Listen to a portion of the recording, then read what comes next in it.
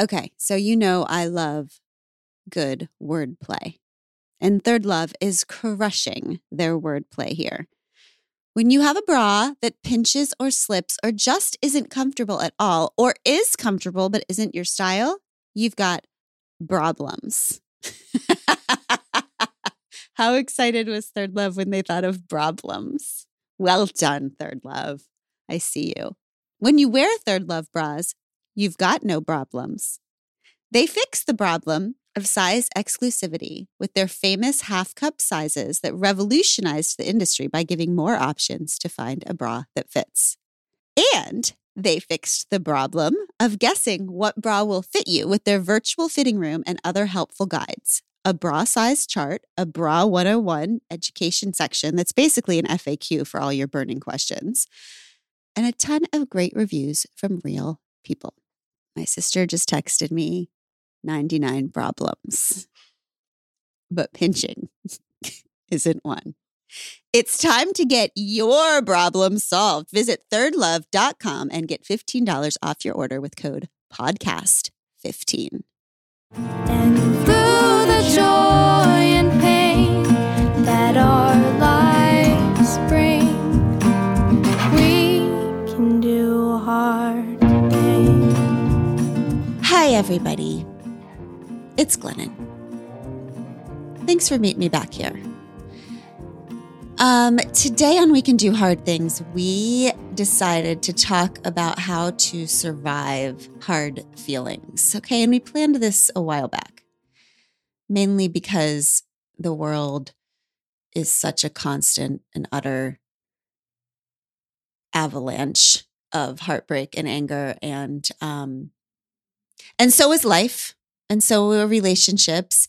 And we just thought that we would talk about how to make it through, how to experience hard feelings without being consumed by them. And so that's what we're going to do today. But I want to tell you that right now, I kind of can't believe. I actually asked if we could cancel this one and not record this one today because I am about to take my son to college, a couple days out actually. And I thought that I would crush this part of life because I really like change. But I am, whatever is the opposite of crushing, I am being crushed under. I am actually being crushed under this experience. And as a survival mechanism, I have decided to stop feeling anything. Okay. So that's what I'm doing. I just bought I think a 5-pound tub of red vines, and I am red vining and reading my way through the pain. Reading is another way I escape.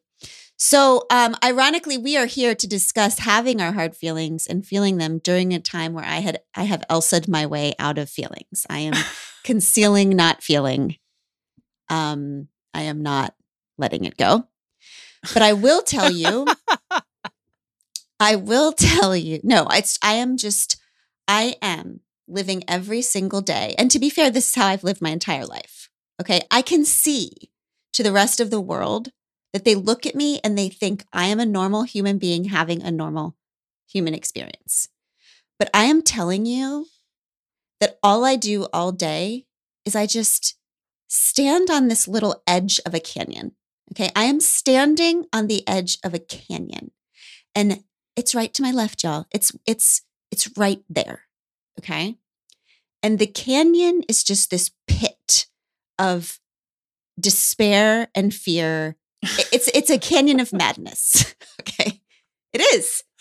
It's a canyon of effing madness. And I am 1 centimeter. I am just right there. I can, when I think, no, I'm not going to think about it. When I consider thinking about the experience of my child leaving for college, when I consider thinking about the state of the world, when I consider, I could go right in any second. So right now, I am staying frozen on the edge of the canyon, and I know it's right there, but I'm just trying not to go in. Okay. And by the way, That canyon, when I say it's madness, it's not crazy. Okay. It's real. The canyon is what's actually happening. Okay. The canyon is the reality of the world and the reality of being human, right?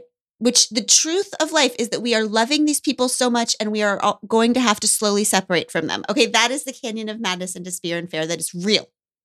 Honey, but you're doing the very best that you can. Look, like I see it every single day and I am tiptoeing around this Yes, you are. This person you say is my wife. I'm equal parts worried, but also I feel like you're just doing the very best you can and you're doing a beautiful job. You really are. Thank you. I know it's hard. Yeah. Thank you. Well, and I know, okay, my whole life I have been feeling hard, big feelings. Okay. Feeling things deeply, super sensitive person. And that is what my early addiction was about. Okay.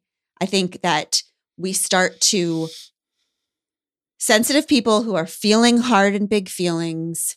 We don't know why one day we end up alcoholics or drug addicts or whatever, but it started usually as just a way to turn down the volume. Okay. We're sensing too much. We're feeling too much. What we're told is too much by our culture. And so we find ways to turn it down. Okay. And so I remember, and I know I've told this story before, but you're just all going to hear it again because it's my most important story. And I tell it to myself maybe every third day.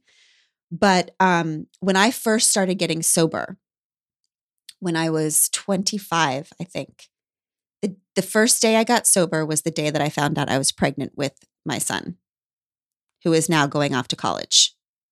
If you want to think more about the pit of despair. I've never even humaned without being this child's person. Okay? So fine. That's fine. It's fine, life. That's fine. You got yourself, baby. You got it. Okay. You can do it. So when I got sober after 15 years of depending on alcohol and food and drugs and everything to numb myself, early sobriety is really tricky because most of us, when we've been addicted for a while, all of our people convince us that sobriety is going to be this like promised land, that's nirvana. They so badly want us to get sober because rightfully so, we're ruining everyone's lives, right? And so we trick ourselves into thinking, oh, it's just the booze and the drugs and the food and the whatever, that's my problem. And if I just quit that, I will feel better. So what happened to me is that I decided to quit, okay, so that I could become this little being's mother. And I felt worse than I ever remembered feeling in my entire freaking life. Early sobriety was a freaking nightmare. It was just this like exposed nerve, right? All I did every day was remember why I started drinking in the first place, right? I wasn't like, oh my God, I'm sober. Yay. I was like, oh yeah, that's right. Life is terrible. Like being human is terrible. The drinking, all of that was like a coping mechanism for this. And now I don't even have it. And that is terrifying because when you get sober, you realize, oh, wait. If the drinking and the food and all of that wasn't the problem, then does that mean I am the problem? Mm-hmm. Because it's terribler, because now you don't even have the excuse for life being terrible that you're crazy drunk. So exactly. Now you're like, I got my like alibi for why my life sucks is no longer with me. And I just have a life that sucks. But sister, that's exactly it. That's like how it felt, which is terrifying. It is the most claustrophobic feeling because it's like, oh, there's nothing else. Like I can't quit being me. Right. So I remember going to like my 6th meeting, okay, recovery meeting. And I had not said anything yet, but I finally stood up and said, okay, my name is Glennon and I'm in recovering everything and yada, yada. And I am terrified because I'm miserable, more miserable than I've ever been. And I just walk around all day wondering what is the secret to life that everyone else seems to have, but I don't have, because being human looks like it's so easy for everyone else and it feels so hard for me. And I'm terrified all the time. Thank you very much. And I sat down. Okay, so this woman comes up to me at the end of the meeting. And I remember her as like, she had to be 80 years old. She was probably 27. So we live pretty hard, right? As addicts. I have no idea, but she seemed so wise and like angelic. She sits down next to me. She puts her hand on my knee. She says, honey, I just want to tell you something that somebody told me in early sobriety. And that is this. She said, the reason why you're miserable right now is not because you're doing life wrong. It's because you're finally doing life right. Okay? Because you're finally showing up for life and for being human without any bullshit, without any armor, without any what. You're just finally feeling it all. And that is hard. And that is why so few people do it. But if there's any secret to life, it's that being human is not about feeling happy. It's about feeling everything, right? All of these feelings, they are actually all for feeling. All feelings are for feeling. Even the uncomfortable ones. Even the hard ones. And that, as you know, both of you, that sounds so simple. I am telling you, for me, that was a freaking revolutionary idea. That I didn't know you were supposed to feel all your feelings. I didn't know that anger and envy and heartbreak and rage and doubt were for feeling. I live in a culture that told me happiness and joy and success and pride. And these are all for feeling. The rest of those feelings are for hiding and for being ashamed of, and those are failure. Right? So this concept that, oh, wait, that's just like a consumer culture lie. Yeah. I mean, it's all culturally constructed. Like it's funny because now there's this TED Talk, this woman, Watt Smith, she's a historian. She does like the history of emotions. And she said, now we have this idea that we're supposed to be happy all the time because happier people make better parents and they make better workers and they make healthier people. But in the 16th century, it was the opposite, that they believed that sadness did all of that. So it made you a better worker, it made you a better parent because, and they actually had self-help books then that taught you to cultivate sadness because oh my God, I missed my time. You did. You're a woman born too late. So they believed that if you were an expert in sadness, it made you more resilient when inevitably all the things went wrong that went wrong in life. So those were the people who were seen as more like emotionally mature if they were just sad all the time.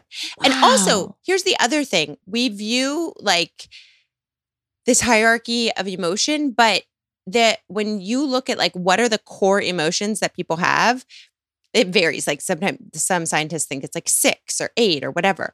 But of the 6 core emotions, 5 of them are what we would call negative emotions. Like anger and fear. And there's only one of our core emotions that we make, like our DNA is made up of. Only one of them is what we would call a positive emotion. No way. Which one is it? So they are, I got to find them. They are anger, disgust, surprise, fear, sadness, and happiness. Oh my God. So those are like evolutionary and only one of them is happy. Wow. That's so interesting. Isn't that the beauty of sobriety for us? It's like, you know, I feel like when I was drinking, I was just like, well, I'll deal with that tomorrow. Like of everything. So it's not just feelings. It was like to do stuff and like get my shit together, get my whole life together. So yes, like this whole episode is going to be around feelings, but like if you are actually capable of feeling your feelings, your life will be better because everything else then starts to come together. Then you actually can get your shit together. And by the way, I'm like 5 years out and I'm like just starting to get it all together. Like just right about now. So if you're early in your sobriety, give yourself some time. You'll get there. No, it's like defrosting. You have to like, it hurts so bad at first. Feeling when you have decided or you've been convinced not to, it just stings like crazy for a while. All you can do is survive it. You definitely can't get your shit together during that time. So Well, it's interesting you say sting because it's like, it's literally emotions they evolved as self-preservation. Like it's like fear and anger. It's coded into our DNA. It was made in us so we could sense threats around us, so we could read our environment, so we could decide whether we had capacity to handle any situation. And it's actually, when you reframe it like that, it's a positive thing because all of these emotions are giving us information we need to be prepared to positively handle the situation. It's so amazing because it's like, there's several parts of it, including what happens to our actual bodies when we feel emotion. But I feel like when you said about sobriety and Untamed, how it isn't the pain that takes us out of the game, it's the shame about the pain. Mm-hmm. I feel like that whole way of thinking about it works with emotions because literally scientifically, it isn't our emotions that are the problem. It is how we feel about our emotions and how we process them because of how we feel about them that leads to poor emotional health. You can have the same amount of anger and sadness and fear in two different sets of people. And if they have different beliefs, different feelings about their feelings, then they have different health consequences. My God, it's so amazing.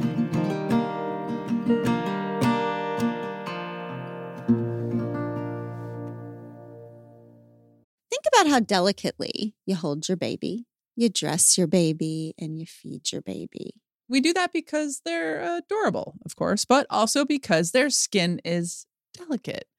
Know this, there is only one diaper brand that we recommend to give you the gentle protective care your little one needs. And that's Pampers, the #1 pediatrician recommended brand. Their Swaddler's diaper absorbs wetness better versus the leading value brand and provides up to 100% leak-proof skin protection to keep your baby's skin dry, healthy, and beautiful. And when you use Swaddlers in tandem with new Pampers Free and Gentle wipes, you'll keep your baby's skin healthy.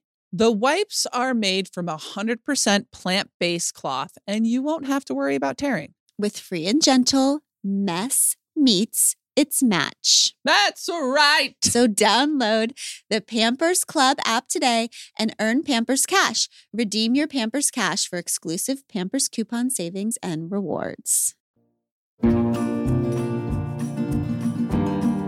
Let's talk about, in Untamed, this is how I used to feel about how feelings can give us information, right? After I changed my perspective on feelings in terms of I will no longer ignore, numb, hide, shame, deflect my uncomfortable feelings just to be a more effective, smiley woman, okay? I'll just go ahead and feel everything. And if that makes me a little less pleasant and inefficient, fine. I'm going to practice that, right? Because that was my only choice. I didn't have my numbing thing anymore. I didn't have booze. So I had to just accept that this is who I was and I was going to have these feelings. I started to understand that actually my uncomfortable feelings were much more instructive to me and helpful to me than even the comfortable ones, right?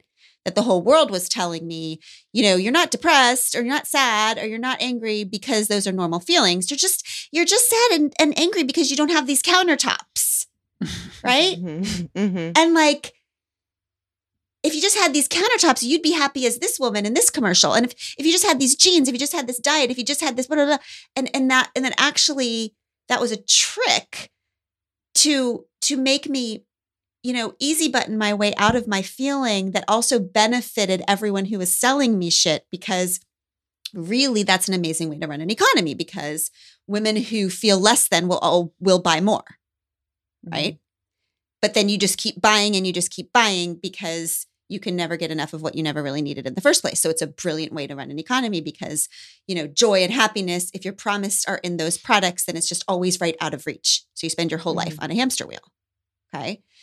So when I tried to practice stop not doing that, which by the way, I still do it in a million ways, I started to realize that these uncomfortable feelings, if I could sit with them for a while and interrogate them instead of following my bliss all the time, if I could actually follow my anger, follow my envy, follow my fear, that would kind of reveal to me something about me. Mm-hmm.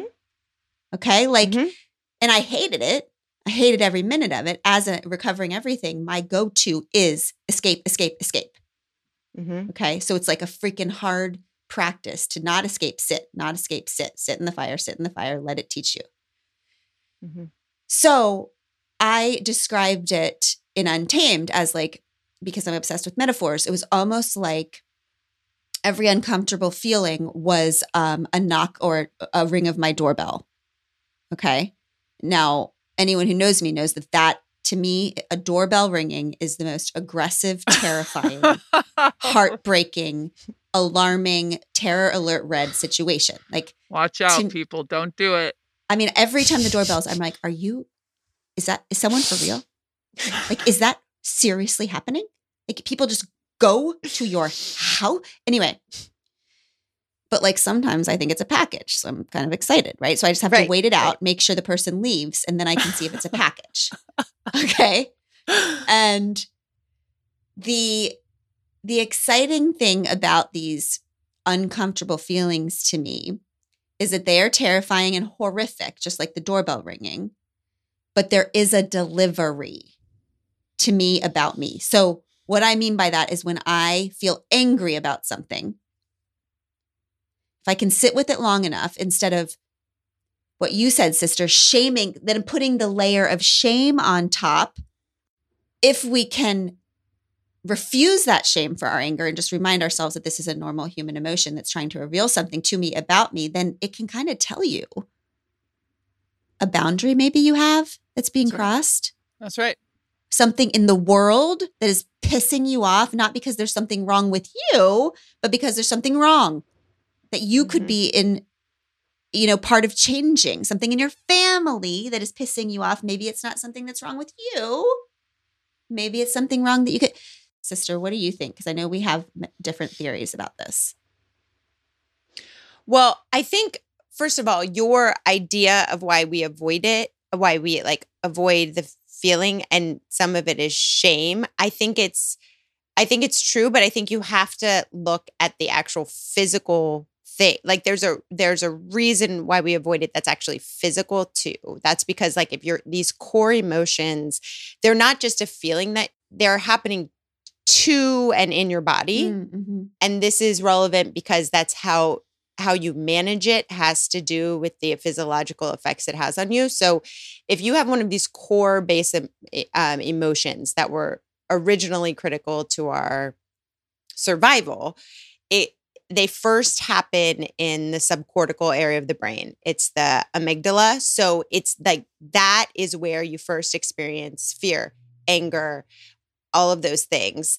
And it activates an automatic response of a lot of your biological systems. So it's like, increased blood flow, heart rate, all of that stuff, including a cortisol dump in your body, which is your stress hormone. So that's relevant because that's an automatic physical reaction that you're having in those moments. That's how I feel when the doorbell rings. Yes, it is. It is.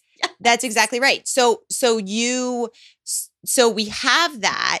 We think that we're crazy because we have what seems to be an out of proportion response to what's happening. Mm-hmm. So we think that there's something wrong with us because of that, when really it's just biological. How many times do you hear women say, I should be grateful, but I should be happy, but it's like we view having one of these, meaning it's at the exclusion of another. And I just feel like it's helpful to think of it another way. Like, it's not like you're 50% grateful and 50% angry. It's like you can be 100% grateful and 100% angry. Yeah. We take out the but. At the same time. I like the and. I'm grateful and I wish this. I'm grateful and I want this instead of the but. Right. So for me, I think that anger is an interesting one because it really is shown to motivate people to change things. And that's correct. But I think a lot of these emotions we have our kind of safety one, even if it shows up in a quote unquote negative way for us. And so for me, anger, we've talked about this a little bit. It's kind of my default one, and it masks what are other uncomfortable emotions for me, like fear. I'm not as comfortable presenting in a fearful way. I'm more comfortable presenting in an angry way. So I think it's not always like lean into it. It's more, I think, the process. And what the research shows is that the best thing you can possibly do is kind of have a neutral, non-judgmental acceptance. Like that you are learning that you are like a machine that when encountered with things, given your context and your history, when something passes through you and you're like, oh, I'm angry. Oh, I'm joyful. Oh, I'm afraid. That having a neutral perception of all of those allows you to see how it plays out in your life, allows you to analyze the situation more because, and let more information in, because when you name it like that, you can actually process what's happening to you. It's literally just the naming of it will help you to put the brake on that so you can get into the different space of your head to understand it. And I think that's the difference between a response and a reaction, right? A lot of us are like, my go-to move, I'm pissed. Here's what I do. I'm cold, death stare. You're getting what as if it's axiomatic that would be that your reaction needs to come out as a result of your emotion.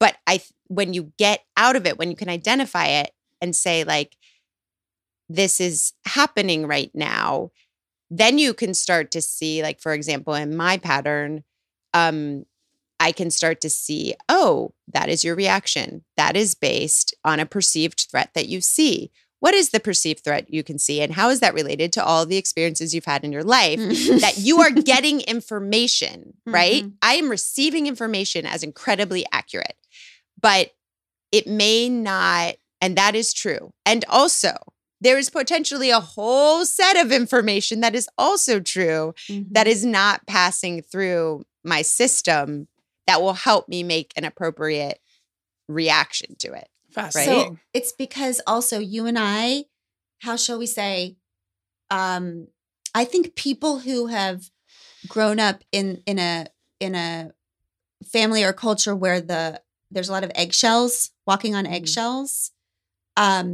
we perceive a lot of things as a threat. So our anger or our whatever is activating to a point where if we followed every single anger sign, we would destroy all of our relationships and our lives, right? So I actually had to learn a strategy that a friend taught me long ago called save as drafts. Okay. which I've now used as a metaphor in many different parts of my life. But when anger visits me, when I feel anger, my go-to is to do something about it, to use that information as a sign that something needs to be changed, or I need to express myself, or as you would say, I need to react. Okay. So I am allowed to do that. I'm allowed to write all of my feelings to said institution, to said person, to said whatever. All I have to do is save as drafts for 24 hours, right? Because what I've learned is while uncomfortable feelings are informational and instructive, they are not always good directionally. Like they're not always good in the moment to tell you what to do as an action. They are untrustable in that way, right? Right. But if I can wait long enough, there's always a nugget that it's like sometimes the difference between war and peace is like 15 seconds. It's like if I can wait long enough for wisdom to catch up with the feeling, then the response will not just be a reaction. Yeah. Take a breath. I mean, I think that when we ever get into our arguments. I mean, we actually don't even like argue like anger, but Mhm. I feel like there's anger present.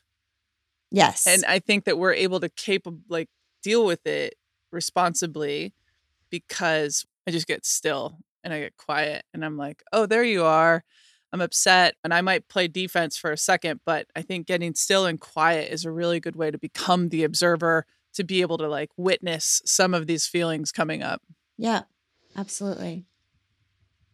And it's just really interesting because it's all that emotions are in us. There's no avoiding it, but it's just information about ourselves. Like it reminds me of the 5 Fights that episode that you two did about really when you're talking about what you fight about, it's both of them are these perceived threats to either to your relationship or to your individuality that becomes like the nugget of what you're fighting about. And it seems like learning how we go through the world and how we can go through the world in a way that we want to really depends on just analyzing, observing ourselves in these situations and what's coming up for us. It's so interesting because when you said about how, this like toxic happiness, this blew my mind because the idea of like the most positive thing you can do is just remain kind of value neutral about emotions, is that people who have that, who just kind of like don't feel like feelings are good or bad, they not only have better mental health outcomes, but they actually do better on like timed tests, which means that when you're not judging your emotions, you're not only feeling better, but you're also able to function better. You're able to actually like process information better. And this part blew my mind, which is that people who view happiness as very valuable versus people who are kind of non-judgmental about their emotions, the people who place high value on being happy are actually less happy. That feels exactly right to me. That's true. Isn't it amazing? Yes. Because they're just constantly struggling to meet their own expectations, and they're always feeling disappointed. It's like this idea of our culture has taught us the goal is happiness. You are supposed to feel happy. That's the golden ring. As opposed to you are supposed to feel everything. So all you have to worry about is are you alive today? Meaning, are you allowing the experience of being human to flow through you? And are you resisting our culture's demand that you be pleasing and accommodating and smiling constantly? And are you open to more information? You can't just feel the things and react based on, your physiological reaction. Right. If you are able to, the best thing, even with kids and adults, is this like concept of being able to reappraise. Like you have your reaction, you have your physical dump, and then you're able to say like, what is it possible that there is more information available that would open up to a different emotion right now? Okay, Like, I want that's to the get whole into thing. examples of this. Yeah. Okay. Okay. So let's make this real. All right. What would your go-to be, and what would be a healthier way to walk through it? Give me an example. So, okay, let's say that my husband doesn't respond to like an important request that I have about the kids. I feel like it's like really important that something for them depends on this, and we've got to get this done, etc. And if he doesn't respond to that, then I will immediately go straight to anger, which will actually be anger and fear, right? But it will be anger. And I will have my emotional response. Then I will feel like I have all my information. I am alone in this. It's up to me to figure it out. My kids need things that we're not going to give them. Therefore, they're going to be ill-equipped for life. Therefore, so I'm like, I am gone. I am dog paddling through a sea of cortisol right now. And I have all that information. I have received it and I know it's true. But like reappraisal in that situation would be the process of reevaluating it and being like, is it possible that he's in a meeting right now? Is it possible he is doing research on what I've suggested? Is it possible that his processing of information, albeit different than mine, doesn't reflect his not caring just as much as I do about this thing? Mm-hmm. Like, is it also possible that my kids in this moment are okay? Right? So I am having genuinely that response. Yeah. It is true to me. It is also possible that there is more information available to me that would cause me to have a better ability to handle life and to react to challenges in life, because really that's what emotions are for, right? Yes. So what you were saying to me is that, I mean, emotion, which is energy in motion, energy. It's energy. It's flowing through our body. That is real. That is information. It is often it is information that is sometimes also flawed or informed by our past trauma or incomplete. It's incomplete. So there's an and both here. There's a third way. So there is a way of not ignoring or shutting down that emotion, but also not completely succumbing or surrendering completely to it.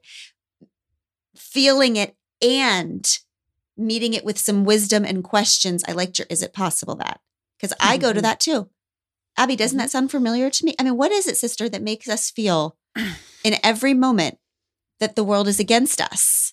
Immediately. Even your partners, even the people that you guys chose to marry and spend the rest of your lives with. It stuns me how quickly it can happen and how it happens so often, honey. And this is not a judgment. This is who you are and it's fine. Or these are emotions that come up for you.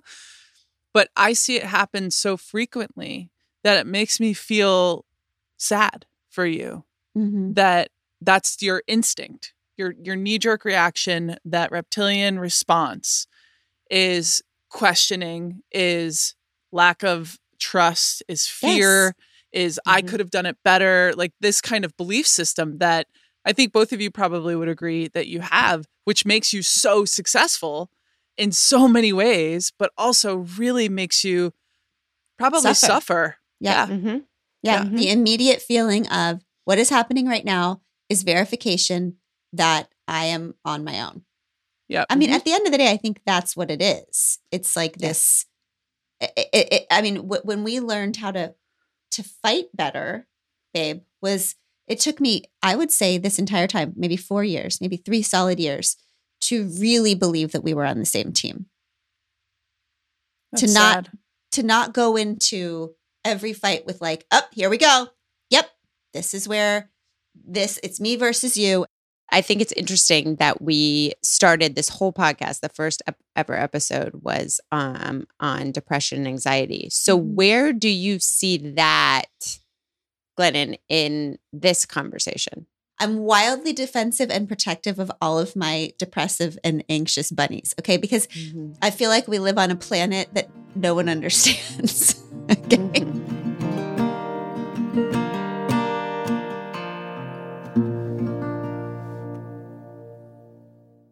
Homes.com knows that when it comes to home shopping, it's never just about the house or condo.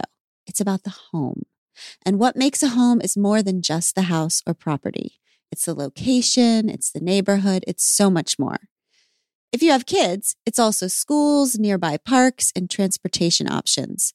That's why Homes.com goes above and beyond to bring home shoppers the in-depth information they need to find the right home. And when I say in-depth, I'm talking deep. Each listing features comprehensive information about the neighborhood, complete with a video guide. They also have details about local schools with state rankings and student-to-teacher ratios. They even have an agent directory with the sales history of each agent. So when it comes to finding a home, not just a house, this is everything you need to know, all in one place. Homes.com. We've done your homework. When someone says to me, like compares depression to sadness or anger or envy, it feels to me like comparing like diabetes to those things. Like they're just completely and utterly different. People experience depression in all different ways.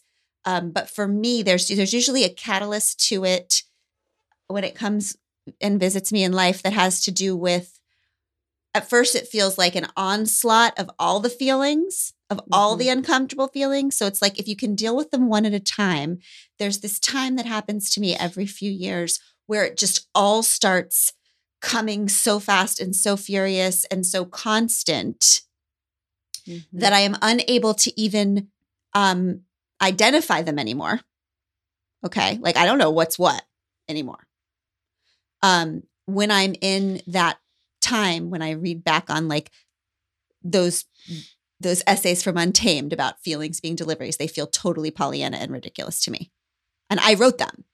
Okay. But when depression comes, it's like, it's such an onslaught that I can't. It's like if you take all the colors, if all the feelings are colors, and then you just take a huge paintbrush and just like smush them all, swirl them up so much that it just turns into this like dark gray nothingness. So to me, depression is this like onslaught of everythingness that suddenly turns into a nothingness. And the nothingness is almost a relief at first until it's not, because you decide, even though you've already been there and gotten out before, that you will never get out, that now you're in the abyss of gray. And now I feel like maybe this is a little too much. No, I think that something that happens though is you spend those weeks, sometimes months, trying to pinpoint, oh, here's fear, here's anger, and you're like trying to like self diagnose, and then all of a sudden, and I think that you have such an anxiety of the gray, of the depressive. I'm anxious about my depression. Yes. She's like, I think I'm getting depressed. I feel it coming. And so you have anxiety about getting depressed. And then when you do find yourself in depression, you feel like you will never return. Yeah, because it feels like, those space movies where someone's like the people on the space shuttle are trying to keep somebody from flying off into nothingness. That's how I feel when I am going into it. It's like, I want to be with my people. I want to be on the spaceship, but am I going? Am I going? Am I going? Okay. So I'm glad you asked that though, because I know we have to stop in a minute. And so I think in the next episode, we should talk about this, the way the world seems to be experiencing the world right now. Like a lot of people who are probably listening, where when people talk to me about how they're feeling these days, after years of the deluge, the onslaught of things to be angry about, things to be fearful about, the COVID of it all, the climate change of it all, the Afghanistan of it all, the Haiti of it all, the new things every week. The way they're describing themselves to me, it's not depression. Okay. Trust me, I live on the other planet. I know it's not depression, but it feels to me a touch like all the colors have blended together. The onslaught of hard feelings have made even healthy people a little bit gray. Like just using numbness and gray as a freaking survival, an understandable survival technique. We can't even pinpoint anything anymore. We are just frozen. Yeah. And that makes sense, right? When you think about, I mean, in a very real way, for the past year and a half, we have been, and many people who have been traumatized even well before then, we have been receiving a deluge of information that we need to adapt to very quickly to survive the situation. You know, all of our structures closing, all of our things our kids relied upon, all our health is at risk or whatever. And if you're constantly like threat, adapt over and over and over again, nonstop, when that happens chronically, the studies show that does, like when you're activating on a constant cortisol dump, chronically, that does lead to depression. Like they're very highly correlated, including other really unhealthful, ways of coping. And so I think a lot of us, I mean, my God, that's why eating disorders have spiked during this time. It's like every way of coping with the uncopable is in effect right now. Yeah. And I think there is part of that is the plan. That is the idea that if the powers that be just wear us the hell out, if we just go numb, there's a third way.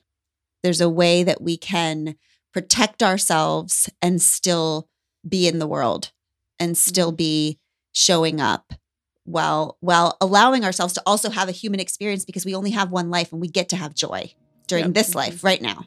That's right. Let's talk about that a little bit more in the next episode.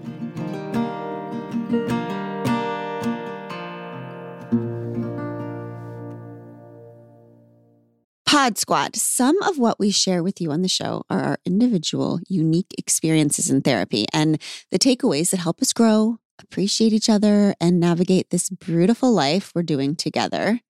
Thank you for doing it with us. But the things we talk about in therapy itself, these are things we wouldn't necessarily share with just anyone. I think there are few things more important than finding the right person to share your deepest thoughts, feelings, and questions with, like a therapist. That's why we are thrilled about Alma's support of our show. They're big believers that you need the right someone to talk to, not just anyone. Alma helps you to find a therapist who gets you based on your needs, someone with whom you'll feel comfortable, heard, secure. Plus, and this shouldn't be overlooked, over 96% of therapists at Alma accept insurance because you want to pick someone based on the right fit, not just based on finances. You can browse their directory now. You don't even need to create an account. Visit helloalma.com/hardthings to schedule a free consultation today.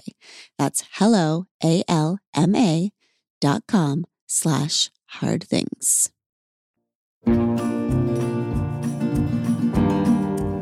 Right now, our next right thing this week, y'all, is going to be, sister, do you want to do this one? Can you do the next right thing for us?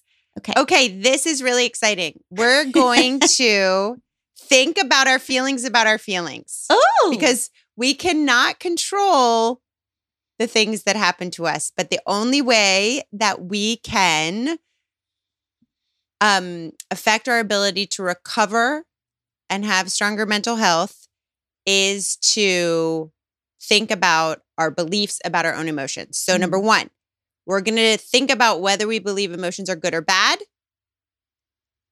or helpful or unhelpful. We're going to try to get to the place where we can just have neutral acceptance. They are all just information. Okay. All helpful in that they are delivering information. Not good, not bad, just delivering information. Number two, we're going to think about whether we think our emotions are completely out of our control and unchangeable, or whether they are capable of shifting with new information.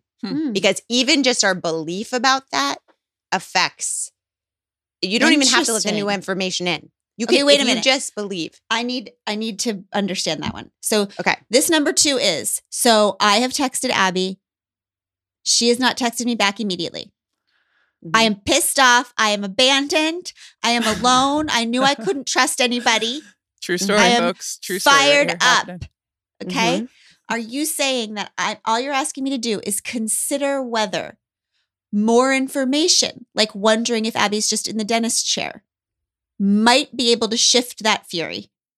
I am asking you to make a belief about your emotions, that your emotions are capable of shifting, that they are not completely out of your control. If you believe that your emotions are not out of your control, you will be more likely to engage in the reappraisal process, which is allowing new information in, which is reimagining the situation as possibly different than you originally experienced it. And if you do that, it's similar to the growth mindset in education. You know how like this whole like revelation of you believe that intelligence comes from effort rather than natural talent. Scientists believe that the exact same parallel is happening with emotions. That like if you believe that emotions are something that you can impact, that you yourself, Glennon, have an impact on the emotion you're feeling right now, and it's not wildly out of your control, then you will be more willing to try strategies like reappraisal, and you will recover better from life. Wow. I feel like what Sister just did in terms of closing this up is going to literally change Glennon's life. No. I'm not ready to consider it. I'm going to consider considering it is all I'm saying. She's going to try. I'm going to try. I'm not going to try. But I'm serious. Wow. I understand what you're saying. I'm going to think about whether I might or might not believe that it is possible for me to have different emotional experiences, that it's not just constantly happening to me, that it's not out of my control. Yep. I will consider that. That would be perhaps make the next part of my life completely different than the first part. So I'm going to think about it, sister.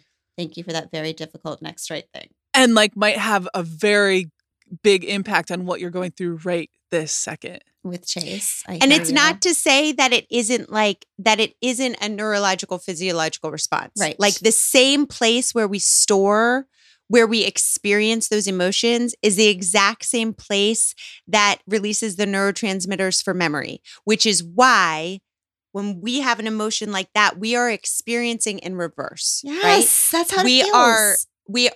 Our situation right now is being justified by, very unfortunately, the place where we hold recall also holds the emotion, right? So we are experiencing the 60,000 times that affirm why we should be super upset in this moment. Okay. It's not forward thinking. It's not taking into account what's happening right now. It's backward justified. So, but that doesn't serve us, right? I'm preaching to you your same stuff, sister. I know you are. Yeah. You're saying it a different way. Yeah, To me, I would say, Glennon, don't attach this to a story. What's happening right now, the language I use is, okay, Abby hasn't texted me back. Don't jump. What is actually happening right now is that Abby hasn't texted you back yet. Correct. You're attaching it to the story of you can never depend on anyone and you will always be abandoned and someone will always, and here we go, and the other shoe and blah, blah, blah. But actually that's attaching a story. All that's happening right now is. The irony is that I've never let you down in that way. No. Like, oh no, reality doesn't matter, babe. It's from before I even got here. So it's like, it's crazy. I And know. the next right thing this week, folks, is listen to everything that Sister just said. Wow, that was incredible. I feel changed. You didn't even need to change, baby. I feel changed a The little. only one on this call that didn't need to change. Yeah, but exactly. has That's just why, changed. sister. No, She's but so open. I'm your partner. I am the I partner know. of somebody who Needs to change. no, Yeah. who is deeply in her feelings a lot. And so it makes me know you better. It makes me help be a better partner for you. And yeah, this is equally as important to me as it is to you, even if it's not necessarily directly influencing my life. I love you. We got to wrap it up, y'all. We love you so much. Good luck with that next right thing. We're going to see you back here in a couple days. If things get hard this week, and they will, just don't forget that we can do hard things. See you soon. I give you Tish Melton and Brandy Carlisle. I walked through fire, I came out the other side. I chased desire, I made sure I got what's mine. And I continue to believe that I'm the one for me.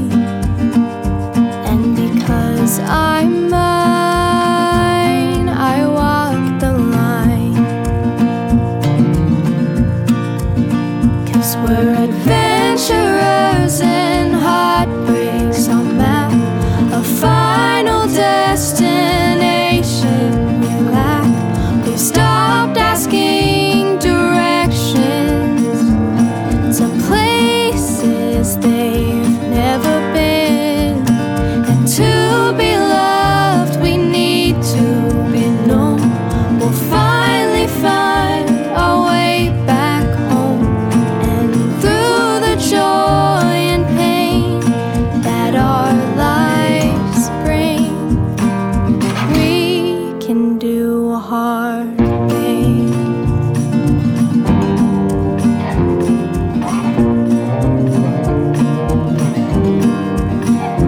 I hit rock bottom, it felt like a brand new start.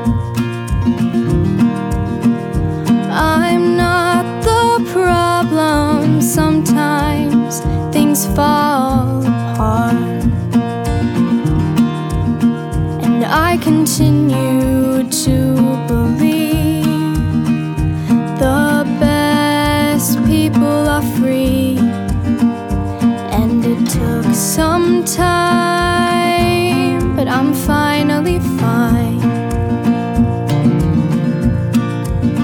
'Cause we're adventurers and heartbreaks on map, a final destination we lack.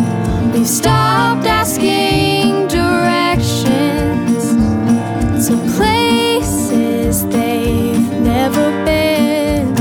And to be loved, we need to be known. We'll finally find our way back home. And through the joy and pain that our lives bring, we can do hard things.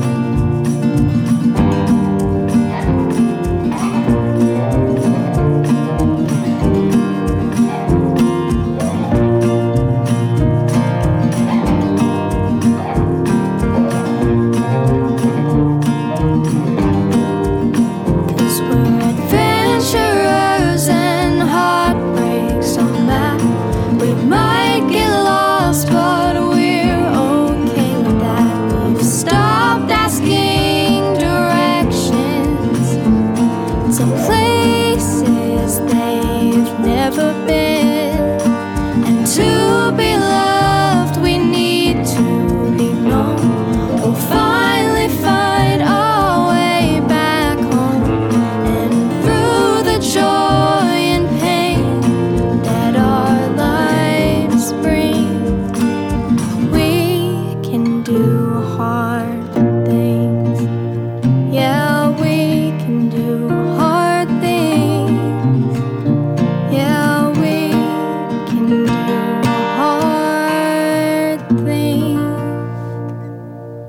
We Can Do Hard Things is produced in partnership with Cadence 13 Studios. Be sure to rate, review, and follow the show on Apple Podcasts, Spotify, Odyssey, or wherever you get your podcasts. Especially be sure to rate and review the podcast if you really liked it. If you didn't, don't worry about it. It's fine.